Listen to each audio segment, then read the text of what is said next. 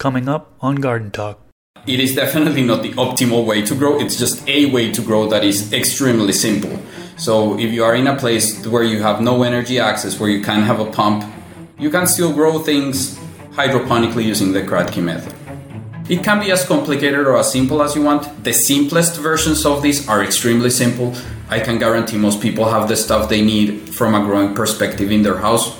If you use something like a normal Miracle-Gro that is a high urea fertilizer in hydroponics, the plants will die. When the plant gets the solution, it will uptake some things and release some things, and those things that the plant uptakes and release heavily affect the pH. Even though it seems very intimidating, it can be done, and you will be saving yourself like a lot of money.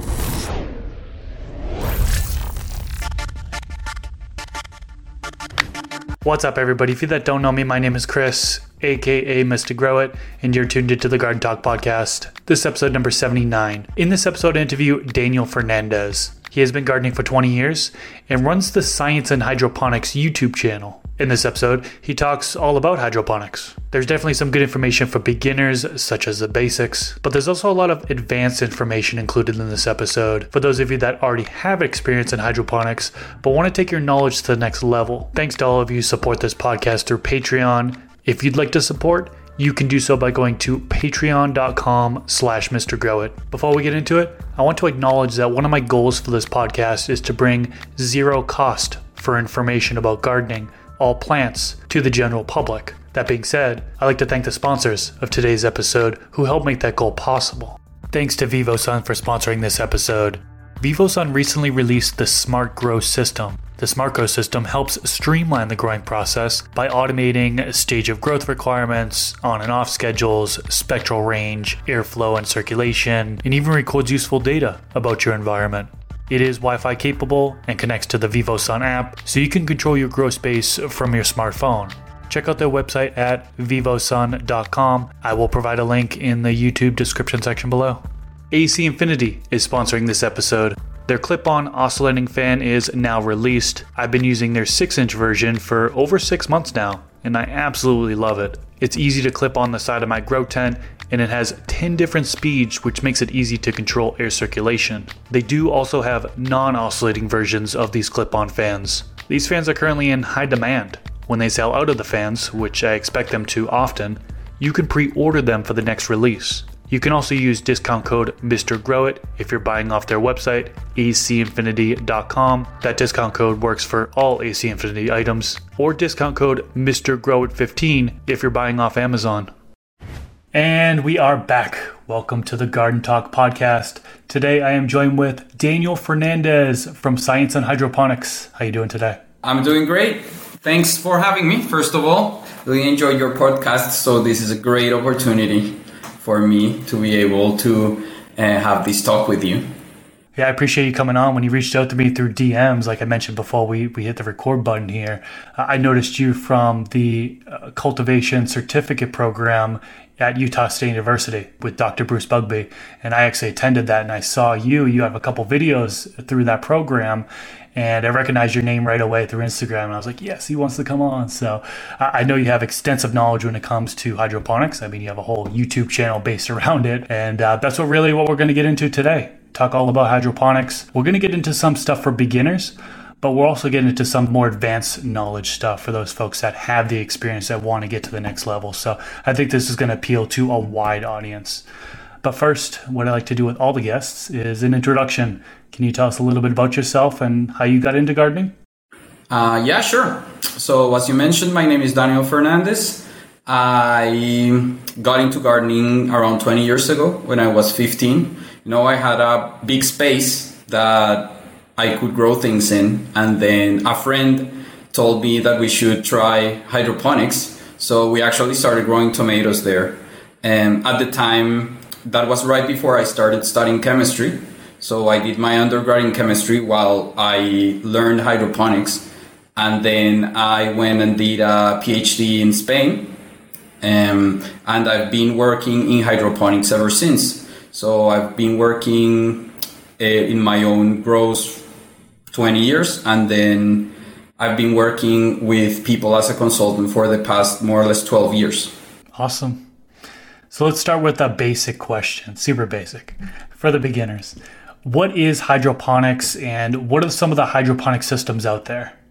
So that is an interesting question, and it's not as straightforward. Like, there are a lot of definitions out there. I like to think about hydroponics as any crop where you have no soil in it.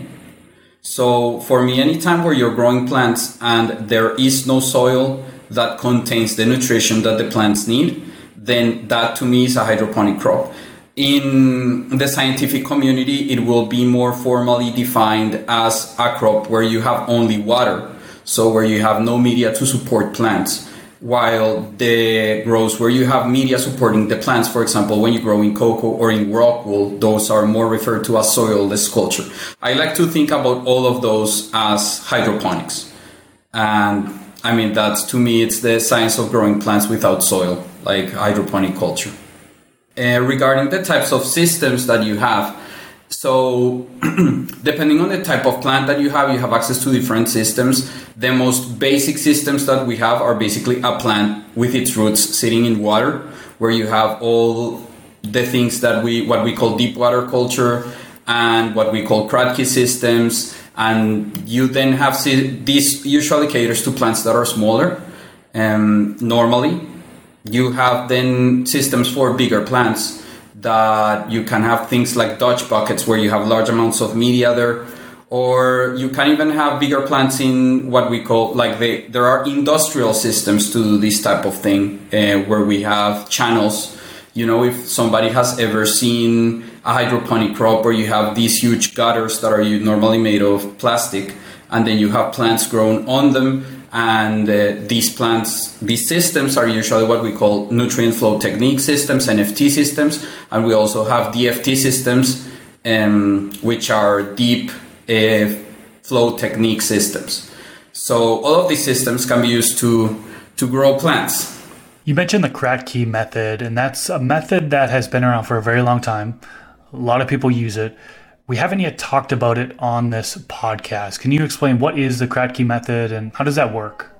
So the Kratky method was created by Dr. Kratky in Hawaii.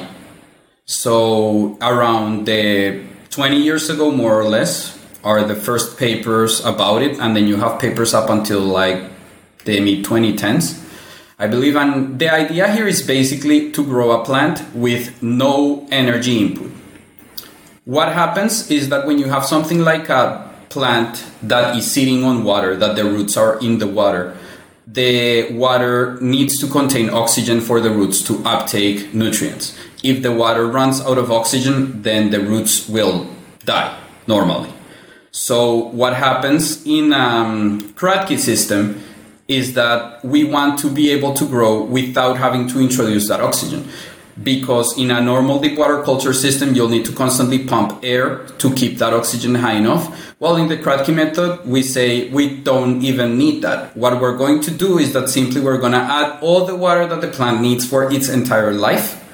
And then we're going to let the roots drain that water. So the plant will transpire that water. And by reducing the level of the water, the roots that get exposed to the air will actually be able to absorb oxygen and use that oxygen transported to the roots that are actually submerged in the water to get nutrients. So in this way, you can grow basically any plant, provided you can put all the water that's ever going to be needed in the initial reservoir. So this sort of method is sort of limited to plants that are small, because you can imagine that a tomato plant might use, 100 gallons of water through its lifetime. So it might be difficult for you to create a tall 100-gallon container and then have it empty, while a lettuce plant might use a tenth of that or even less. So it might use very little water, which allows you to basically put the plant inside the plant in a bucket where the roots are growing into the water, and then they transpire the water level is dropping. It allows oxygen to be transported, and the plant does not die. It is a low-yielding method. Yields in Kratky are obviously lower because the plant is under like a suboptimal condition the entire time. trying to stay alive. But you can grow healthy plants, you can grow leafy greens, you can even grow tomatoes if you are willing to replenish solution and introduce a little bit of labor into it. But it is definitely not the optimal way to grow. It's just a way to grow that is extremely simple. So if you are in a place where you have no energy access, where you can't have a pump, you can still grow things hydroponically using the Kratky method. That's interesting. Yeah, I've heard a lot of people having success with that method, and they said the same thing you did, is it's a simple method, but I personally haven't tried that method yet. So yeah, really interesting to hear. I know there's a lot of people out there that, they hear about hydroponics, talking about a whole system that needs to be purchased. Some people are spending hundreds of dollars on systems, but really you don't have to spend that much. You can do a DIY. You can actually build it yourself. Some people have the materials just lying around their house or in their garage, for example. Can you talk to us about how to create a basic DIY hydroponic system? Okay, so it depends fundamentally on the level of complexity. All you need in reality is a container that you can put a plant in with water in it. So think about a Kratky setup. In a Kratky setup, you can use a mason jar to build that Kratky setup, or you can use any sort of container where you can place the plant and then have the water inside the container. There is no need for any sort of high-tech stuff. Just a container is enough for starting. Of course, what do you want to achieve with your growing system? Do you just want to grow a plant and see it grow, and you don't care too much about learning about what's going on, and your priorities are to have less, to spend less time growing the plant? If that's your priority, then a Kratky system is going to be a great introduction and something that you can do, basically set and forget type of thing. However, if you're interested in growing and learning more about hydroponics, then a deep water culture system is close to the exact same thing, just with an air pump just with an air stone and an air pump. And the issue is that because a deep water culture system is way more efficient, the plant will gather way more nutrition from it, and therefore the chemistry will be affected significantly more. So you will need to do things like pH monitoring, EC monitoring, adjust the level of the solution, all these sorts of things that a Kratky setup doesn't have to deal with because it's a less efficient growing method. Anybody can do a deep water culture system with minimal investment for a couple of plants or something like that. You can also go more into it, and then there are a bunch of alternatives that are midway between buying something fully made and building it yourself from complete scratch. For example, to build an NFT system, maybe you don't want to cut the plastic gutters yourself. You can just buy the gutters already pre-made and then do the rest yourself. It can be as complicated or as simple as you want. The simplest versions of these are extremely simple. I can guarantee most people have the stuff they need from a growing perspective in their house, not counting the fertilizer, but just the containers and stuff. And then you can make it as more advanced as you want. And you could even some DIY people have gone into fully automated hydroponic systems where you have peristaltic pumps doing all the nutrient dosing and the pH adjusting, and you have environmental control. And DIY in hydroponics goes as simple or as crazy as you want it to go, depending on your level of interest, the amount of time that you have, and what your goals are. Yeah, I have a buddy who he just grows one plant, and he took a 5-gallon bucket with a lid, cut a hole in the top, dropped a net pot in there, had his air stones fed into there, and that's pretty much it. Of course, you have the Hydroton pellets in the net pot and stuff like that, but that's all he does. He monitors his water level, there's some maintenance, but very, very basic, something you can do on your own with very minimal money. So I want to make that well known to the folks that are beginners that maybe feel overwhelmed listening to this, because it can be that simple. There are several videos on my channel about a system that I built using a 4-gallon bucket, a 5-gallon bucket with a net pot and a lid, and it was a Kratky system. It didn't have a pot.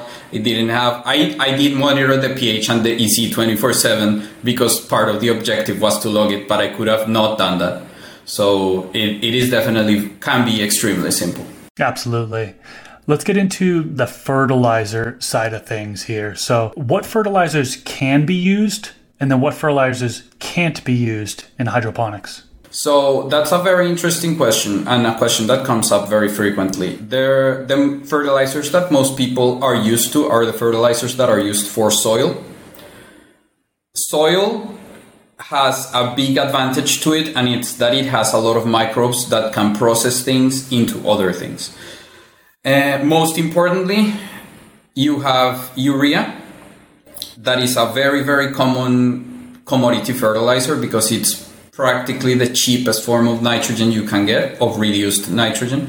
And then you can use that in soil because there are bacteria there that can convert that urea into nitrate, which is the form of nitrogen that plants do best with. Now, in hydroponics, there are usually no such bacterial populations. So if you use something like a normal Miracle-Gro that is a high urea fertilizer in hydroponics, the plants will die, because they will not get any nitrate from it. The pH will acidify extremely fast whenever that urea is decomposed to ammonium.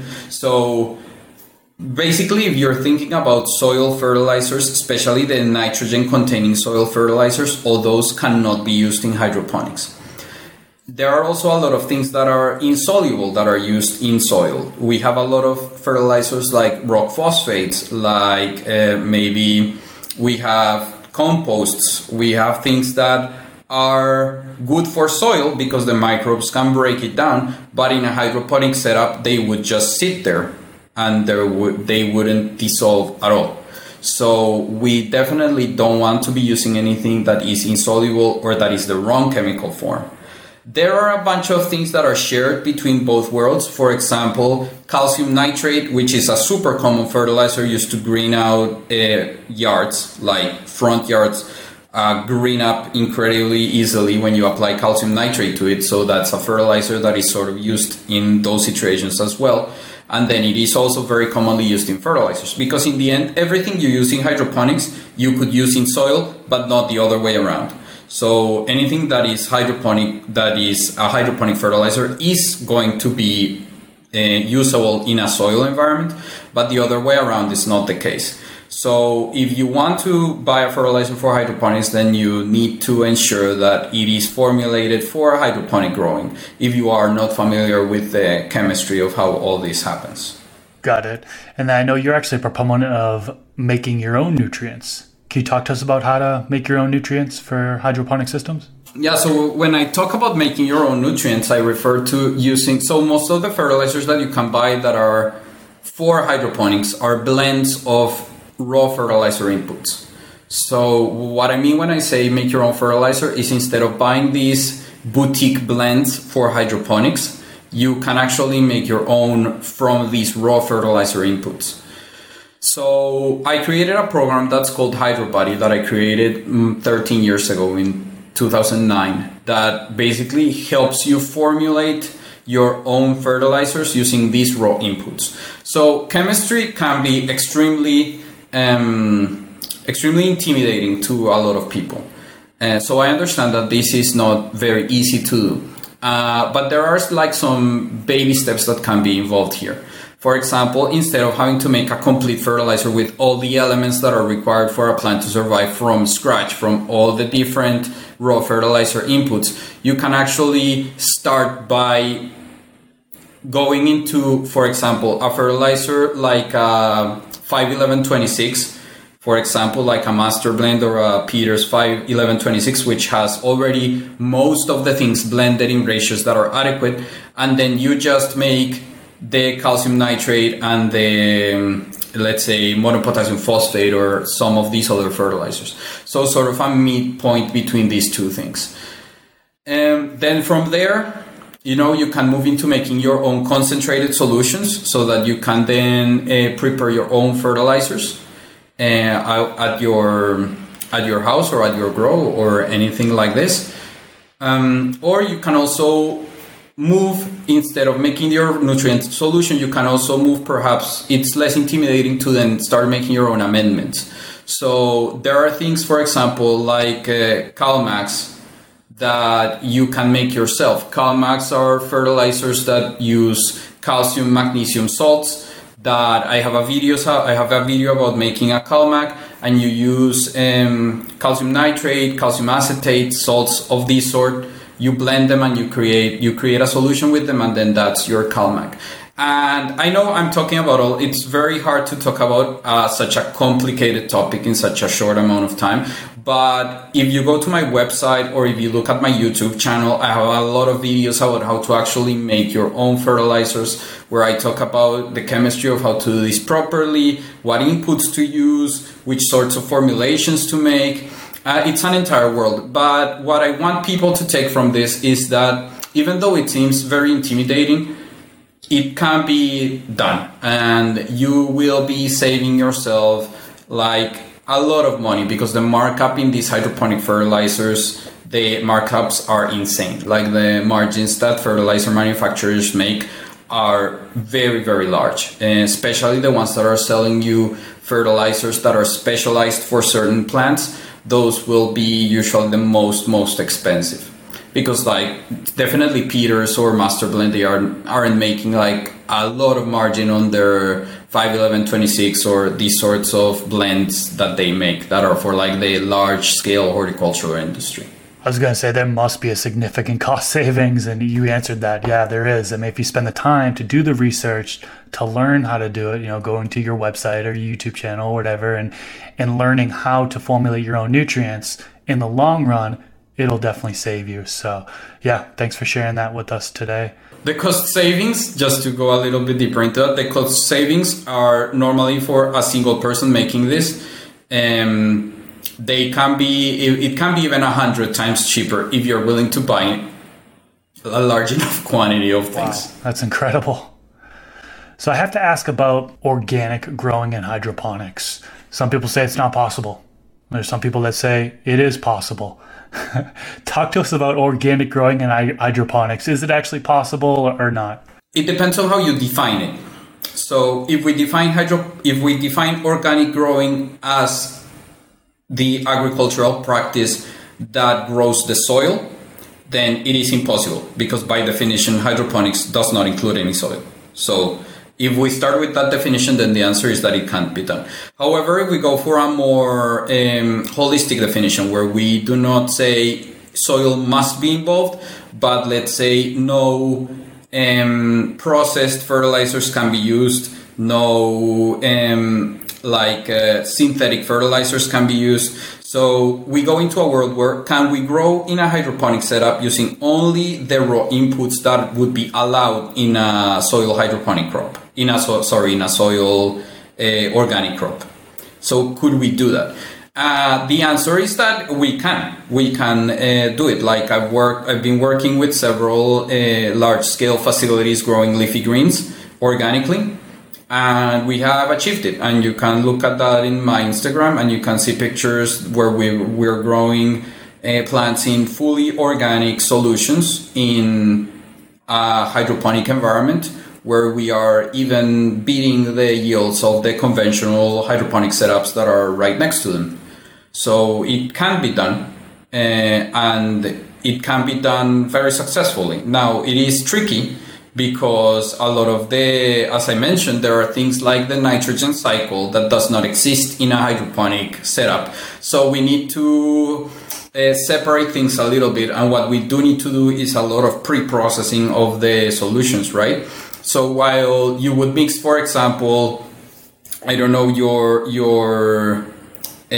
for example, corn steep liqueur is a very common source of phosphorus in organic growing, because it's very high phosphorus. It contains a lot of lactic acid, for example.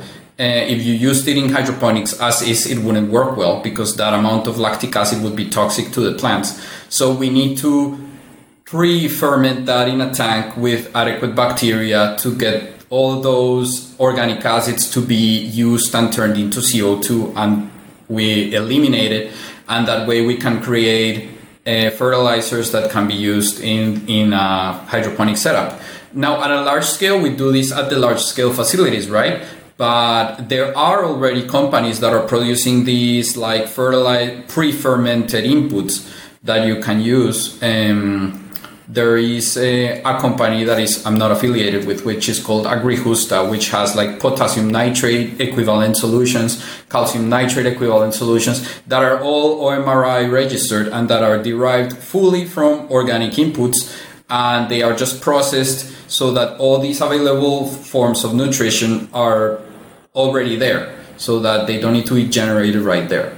So yeah, if we define organics as growing plants using only OMRI approved inputs, then we can do it, and we can do it with we need actually active bacterial populations to be able to achieve these without a problem. Now, what about microbial inoculants? See, I mean, you touched upon microbes earlier in this episode, and you mentioned that there's really no exchange happening as far as the conversion of elements in hydroponics.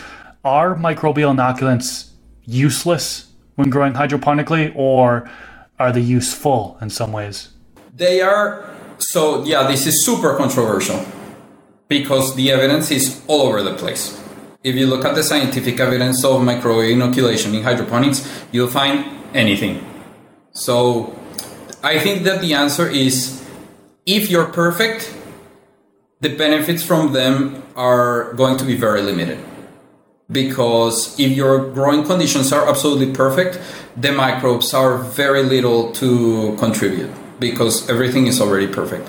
If you are not perfect, then they might give you some breathing room if you screw up.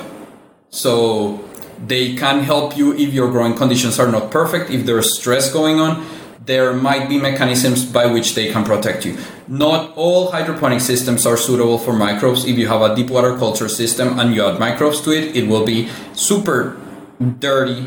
And if the solution does not cater to those microbes, then those microbes will likely become, or they will encourage pathogenic microbes then getting in there. So you need to, if you are going to have microbes, then the solution needs to cater to them as well. And the media also needs to cater to them. So it is a decision that needs to be made. Like, is it going to have microbes or is it not going to have microbes? If it is going to have microbes, then design everything around that. If it's not going to, then design it so that it's not going to. It is also easier to have microbes in hydroponic systems where the solutions are not recirculated. For example, if you have a drain to waste setup where you are just irrigating a plant in a soilless medium, then inserting microbes there is far easier than if you recirculated the solution, because the microbes are just going to be there with the plant. They're not going to be in your drip lines, they're not going to be in your tanks, they're not going to be anywhere else. So usually, if you are going to introduce microbes in a system like that, usually you're not going to have a problem when you do that. So I consider them useful. Another point is that microbes can also help you with pathogens. There are microbes that are not for the plant, but for fighting pathogens. So while they might not help you with the uptake of nutrients for the plant, just the fact that they're filling an ecological niche in the root zone will mean that something else that's pathogenic will not be able to fill it. So furthermore, there are some microbes that will actively fight things that are there. For example, if you have, let's say, root aphids, and you inoculate your media with Beauveria bassiana or with other microbes that are pathogenic to root aphids, then they will fight the root aphids when they get there. So microbes are insurance, in my view. They are something that we do not need to grow perfect. If we can grow perfectly, if you are not perfect, then I think that it's not going to hurt you if you add them and you have designed your system so that adding them is beneficial. I agree when you said it was a controversial topic, because I get a lot of people that are arguing both ways. And so thanks for bringing some clarity on that avenue. I want to switch it up. I want to get into silica next. Talk to us about silicon and silicates in hydroponics. Okay. So silicon is not an element that's necessary for plant life, at least for many plants. Like there are some plants like grasses that require silicon, but for plants like tomatoes, cucumbers, lettuce, you don't really need silicon for them to live. We have found through research that it is beneficial. There's a lot of research in the scientific community showing that if you can get silicon into a plant, then it will, at the very, very least, protect it from fungal pathogens. Like that, we have so much evidence for that we already take that as fact. But how do you get it into the plants? The problem is that the chemistry of silicon is tricky. Most of the silicates that we have, most of the minerals that contain silicon are not soluble. They are just not going to dissolve in water. So how do we get silicon in the water? So we have these products that are called, we have these types of minerals called silicates. And some of these silicates, like calcium silicate, potassium silicate, and sodium silicate, are soluble in water at really high pH. So if you have a pH of above 11, then all of these will be soluble. Then, as soon as you can create a concentrated solution of these silicates, they're dissolved in water. Then you can add a little bit of that to a solution, to a hydroponic solution, and at the pH that you have in hydroponics, between 5.5 and 6.5, let's say, all that silicate will be transformed into silicic acid, which is a form that is available to plants for their uptake. There are some hypotheses that other slightly larger forms of silicon are also available to plants. Very difficult to test it. The issue is that these silicic acids, these monosilicic acids, are extremely unstable under pH. In their pHs between 4 and 8, they are extremely unstable. So they will quickly polymerize and be unavailable for the plant. So that's the main issue with this chemistry. Now, there are some products that will not give you silicates, the basic solutions, but they will give you monosilicic acids, stabilized monosilicic acids, which can exist in a stable form at a pH below 2. So if you have these silicic acid with molecules that can stabilize its structure at a pH below 2, then it will not polymerize, because this polymerization forms quartz, like silicon dioxide, which is insoluble, or a silica gel, basically. So you can have these two extremes. Now, when those stabilized silicic acids get put into a hydroponic solution at a pH of 5.8 or 5.5 to 6.5, the question is, are they polymerizing as well or are they not? So far, very few people have studied this. However, we know that there are some differences in availability of some of these stabilized silicic acids. There are probably a handful of studies right now that are showing that it is different than monosilicic acid derived just from silicates whose pH has been dropped to the pH in hydroponics. So, which is better for root uptake? We don't know. There is also the question of foliar feeding of silicon. If you feed silicon through the leaves and not through the roots, then you need to consider that silicon is completely immobile. Once it is mobilized inside a plant and placed somewhere, it will not move. So this means you need to routinely apply it, because tissue that grows after you do the foliar will never get the silicon that you applied before. Is it better to apply one form or the other? Right now, it is unknown. It is unknown. Evidence is pointing to the fact that it is not exactly the same, but a silicic acid's ability, like a stabilized silicic acid's properties, will depend heavily on what it was stabilized for and how that was achieved. There are maybe like 30 ways to achieve that. So it is when things are marketed as monosilicic acids, just bear in mind that what sort of stabilized monosilicic acid. When mixing silica into a reservoir, it's generally recommended to mix that in first and then mix in your other nutrients. Can you talk to us about why that is, and then also what order nutrients should be mixed into your reservoir? Yeah, so normally you will mix the silicates first, because silicates are more stable in dilute solutions. If they encounter a solution that has more things in it, more cations and more anions, it is bound to be less stable and polymerize faster. So you add it first, because the least amount of things that your solution is ever going to have will be when it's like RO water or tap water, when you have added nothing else. So you add the silicon to that, and when you add the silicon, the pH will be higher and it will be a little bit more stable. Normally you will inject silicon first, then you will inject whatever is more acidic, which is normally a solution containing acidic potassium phosphates of some sort. which is normally micros and potassium monopotassium phosphate or things like this. So silicate, then this acidic solution, then the nitrates usually go, or the calcium containing solutions. And then finally you will set the pH with an acid to the final pH that you want. That is normally a way that works well. It is not the only way. Like you could also, for example, do add the silicon, then set the pH, then add the other things, then set the pH again. Although that is not very effective in terms of like the amount of control that you require. So this is the standard. What I've mentioned is usually the standard. It is also very common to put a mixing chamber right after the silicon, especially if you're using an injector system, because the silicates, if they are not fully mixed into the solution, then they can precipitate when the next injector injects things into the line. If you are mixing into a large reservoir by hand, then you need to ensure that that's properly mixed before adding the other nutrients to your solution.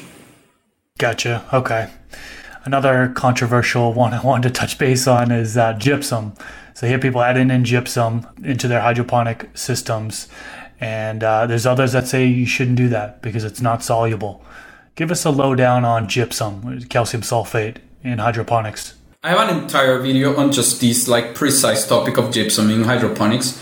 Gypsum is not as soluble as many things. It's not calcium nitrate, but it is very soluble. Like it is not as insoluble as many other things. It is not a rock phosphate. It is way more soluble than that. So it is definitely not soluble enough for you to prepare a concentrated solution of gypsum to use in your hydroponic setup. That will not work. But you can get 400 ppm of calcium from gypsum. It is soluble enough that you could dissolve enough to supply more than double the nutrient requirement of the highest calcium requiring plant in a hydroponic solution. However, you would need to add it directly to the final nutrient solution. You cannot, as I mentioned, prepare a concentrated solution and then add it. You will need to add it to the final solution. And then you have one thing, and it's that the kinetics of the solution of the gypsum are slow. So it will take time for it to dissolve. It will take time in the order of maybe hours for it to properly dissolve in a solution. Another thing that gypsum has that is quite tricky is that its solubility goes down as temperature increases. So you need to mix it at pretty low temperature. So if you have a solution that's above 70 Fahrenheit, then gypsum is going to be less soluble than all the solubility that it could have. So yeah, it can be used under precise conditions. Okay. Getting a little bit deeper into water temperature. What is the optimal water temperature when growing hydroponically? So in most cases, I would say that around 70 Fahrenheit is the optimal temperature for roots in general. You can grow at a little bit higher temperature, and that can be optimal for some plants under some conditions. But then we start getting into the point, oxygen solubility goes down as the temperature goes up. So if it's a system that has issues with its oxygenation, then that's not going to help it at all. For example, if you have a media that retains too much water between irrigations, that's not going to help at all. So normally if you're at 70, that's perfect. If you're at 75, most plants can tolerate that. If you're at 80, then you're going to have low oxygen and fungal and bacterial issues, because especially anaerobic bacteria will love solutions that are low in oxygen and high in temperature. To the low side, then when you go to 65, you might still be able to do fine, but the problem is that the kinetics of nutrient transport becomes lower as the temperature drops, so the uptake of nutrients becomes more sluggish. So you start having issues with the uptake of some things, and then when you drop below 65, phosphorus uptake drops to basically zero, because it does require it does require the temperature for the uptake because of these kinetics of uptake. So if you drop the temperature below 65, you start noticing that your plants will basically turn purple because of that, which some people use to their advantage. Yeah, the water temperature is one of my biggest concerns. I live in a desert region, and I think right now it's at, in this room right here, it's at 81 degrees Fahrenheit.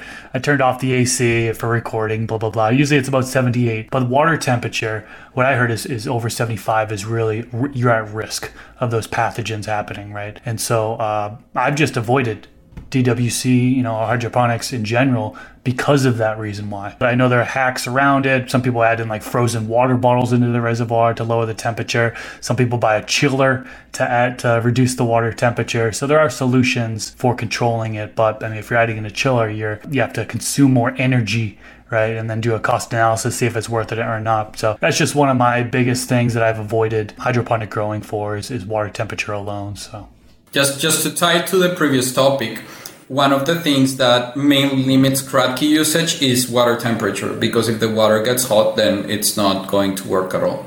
So that's a main limiting factor. As you say, normally plants tolerate warmer air way better than warmer water, because warm air still contains 20% oxygen. So plants will do much. I mean, if you're growing in a hot region, it is much better to do something like Dutch buckets, or a system that is like a drain to waste system with cocoa, because that way you can very easily control the temperature. Even if your plants get hot water for like water at 85 for a few minutes, for 30 minutes while you irrigate them, they will still get the air soon after. So it's way less troubling. Okay, that's good to know. pH.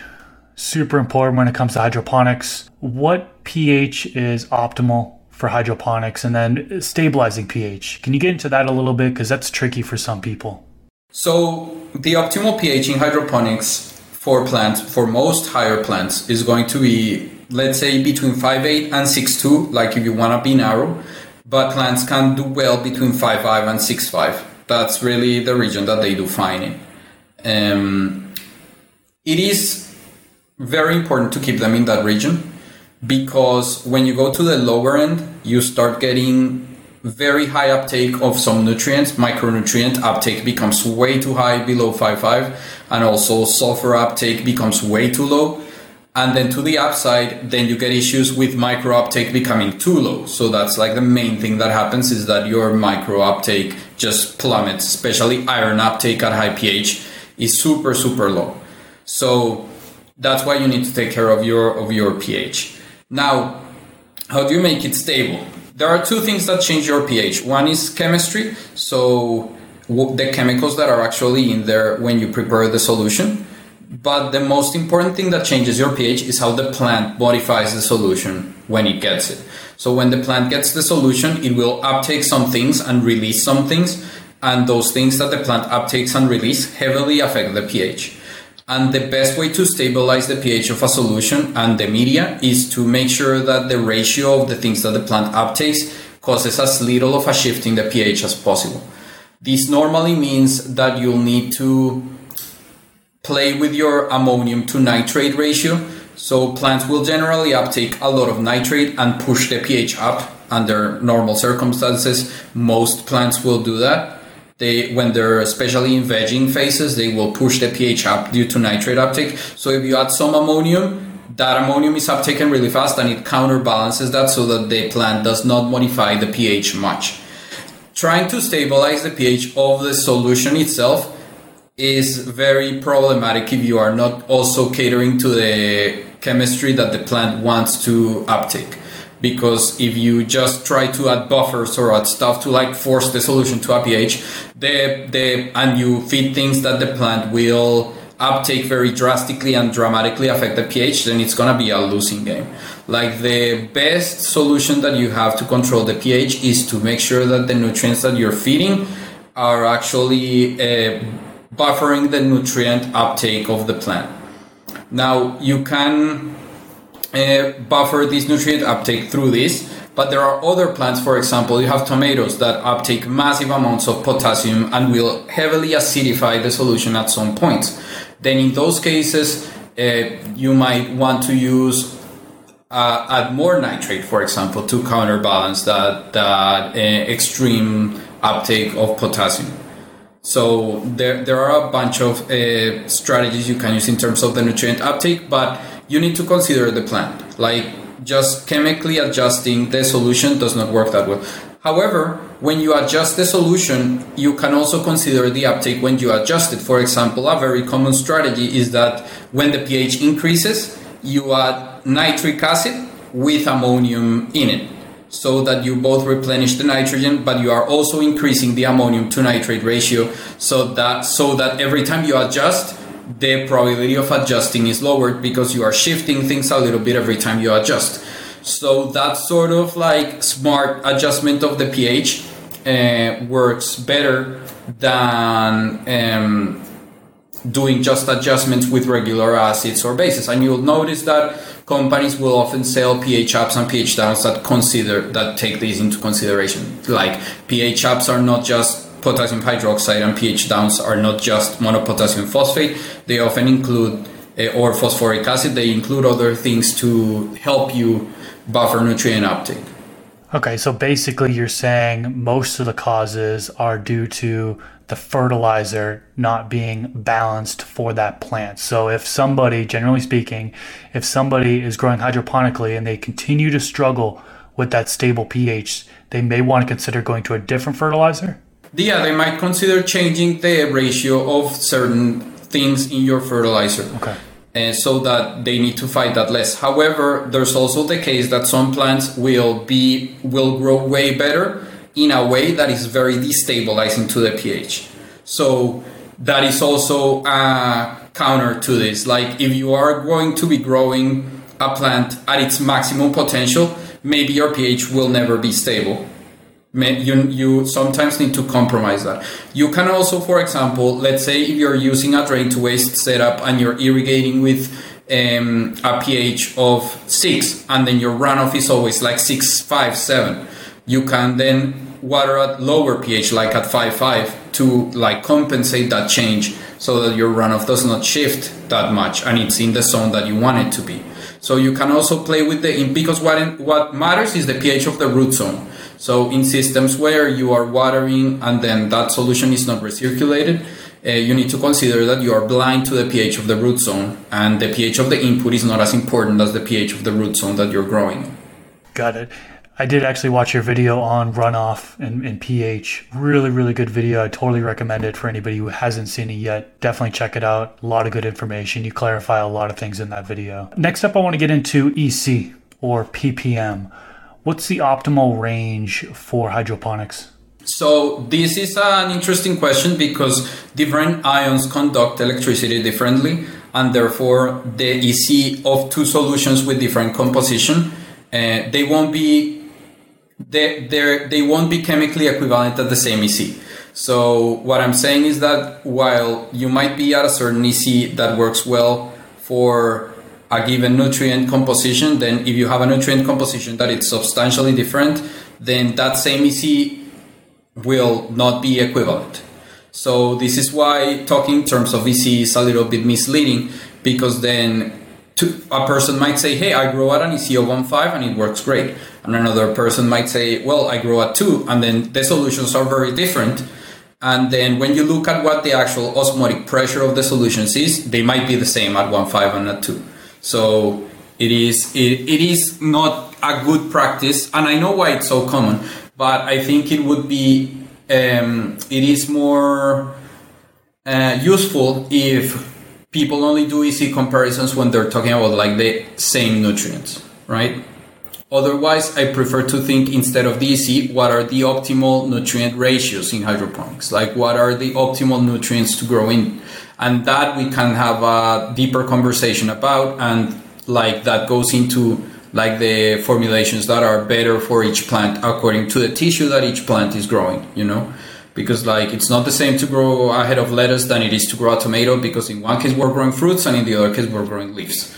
So what tissue are you growing? And then your nutrients need to cater to whatever tissue you want to be grown. Yeah, I was going to say that the type of plant would certainly have an impact on it as well. All right, one more controversial topic for you, and I know people are going to love this one. Flushing. Is there any science behind flushing, particularly medicinal plants, prior to harvest when growing in hydroponics? or actually growing in general? So the question is, is there a need to flush? Like, should we always flush? Does flushing accomplish anything? So flushing really does not take anything out of the plant. The conception that this idea that the plant will lose nutrients because you flush is completely false. Like, the plant will not lose any nutrients it already has taken up due to flushing. So that won't happen. What you will do is that you will reduce the concentration of nutrients in the root zone. So do you need to do that? Because if you're growing at very high EC values in the root zone, maybe lowering the EC will give the plant some breathing room, and it will be able to grow better for, let's say, that ending period. But are you growing at like the same stable EC nutrient concentration the entire time? And then if you flush, then you're gonna deprive it of those nutrients in the end. Do you want to deprive it of those nutrients? I don't see why you would. Like, you are going to be wasting some of the most efficient, like, the ending part of the growing cycle is the part where you get the most yield, because it's where you have the most structure to build into. So it depends. Can you benefit from it? If you can benefit from it, then you should use it. If you cannot benefit from it because your conditions do not allow you to benefit from it, then you shouldn't. Because that's why there is a big disconnect sometimes when you talk about people who plant scientists who grow the plants perfectly, and then they say, well, I flush and it's absolutely no benefit to me. I see a detriment. And it's like, yeah, well, because you're growing this way. But if you grew this way, where you have all this much higher EC in the media, then you would see a benefit. So whether you see a benefit or not depends on whether you need it or not. So it is definitely not something that should be considered as should always be done. It should be done when it's necessary. That makes sense. So taking a step back and taking a look at the folks that are new to hydroponics, what advice do you have for those that are new? So for people who are new to hydroponics, I would say you can start at a very simple level. Hydroponics is a great way to grow plants. You have a lot of control. That is both a blessing and a curse, because then you need to realize that you are very likely to fail. Because you have all the power. So in soil, there are a lot of mechanisms that are working in your favor without you doing anything. In hydroponics, you have total control, which means you have total responsibility over the fate of the plant.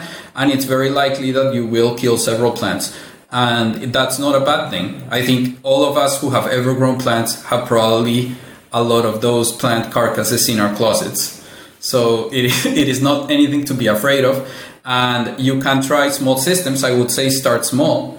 Depending on your region, I would say you can, if you are in a cooler region where your temperatures are fine, you can try a Kratky method, or if it's a small indoor thing. If you want to grow outdoors, then you might want to try a soilless media type of thing, like a cocoa grow or something like that, where you have a little bit less concern over the temperature of the water and things like this. But don't be afraid of it. I think that's the main thing. Don't be afraid of it. It can be done simply and can be done in a very complicated manner. There are nutrients that are very low cost that you can use. Just go ahead and try. I like asking that question towards the end of the episode because it gives the guest a chance to speak on something they didn't speak on the episode, and also provides a ton of tips. Like, everybody who I ask that question to just provides so much good information, specifically for beginners, because a lot of the audience, a lot of them tuning in right now are beginners. They're just getting started. Maybe they're in a state that just legalized, for example, a certain plant that they can grow, and now they're starting to grow. So having that advice for beginners, it's super valuable to a lot of people. So thanks for sharing that. Another question I asked towards the end is, how can the listeners find you? And what do you have upcoming in the future? Also, I have my website, scienceinghydroponics.com, where I talk about the science of growing plants without soil, and I try to go into the scientific literature, and I try to address topics in a manner that is more evidence-based than other sources. I also have my YouTube channel, Science in Hydroponics as well. And I also have my Instagram with the same name, and you can find me in all of these places. I do consulting for small to large hydroponic growers. I am one of the only consultants that you can get on the hour because most of the large scale hydroponic consultants would never consult with you without like a consulting contract. I've kept my hourly consulting basically to allow people who have to allow the little guy a chance to benefit from my experience and also the experience of other consultants and growers I work with, so that the consulting is not monopolized by the big guys. That's really cool that you offer consulting like that. Not a lot of people do, and there are a lot of people out there that need help. And so it's really, really awesome that you're there as a source. I'll definitely have a link to your YouTube channel down in the description section below. If you're tuning in on one of the podcast platforms, just search for them. You'll find them. If you enjoyed this episode, click that thumbs up button. Also, subscribe to the channel if you haven't already. Every single weekend, I'm releasing a new Garden Talk podcast episode, and I would love for you to tune into future episodes. Daniel, thanks so much for coming on to this episode today. This has been awesome. So much great information. I definitely learned a ton. This is one of the episodes where I'm going to watch back several times probably to grasp all that information. And yeah, hope we keep in touch, and maybe you can come back for a part 2 sometime in the future. Yeah, thanks for having me. This was great. As I mentioned, I'm a big fan. Would definitely love doing part 2, going deeper into some of the topics that people find interesting. Awesome. All right. Well, until next time, peace out, everyone. Thanks for tuning in.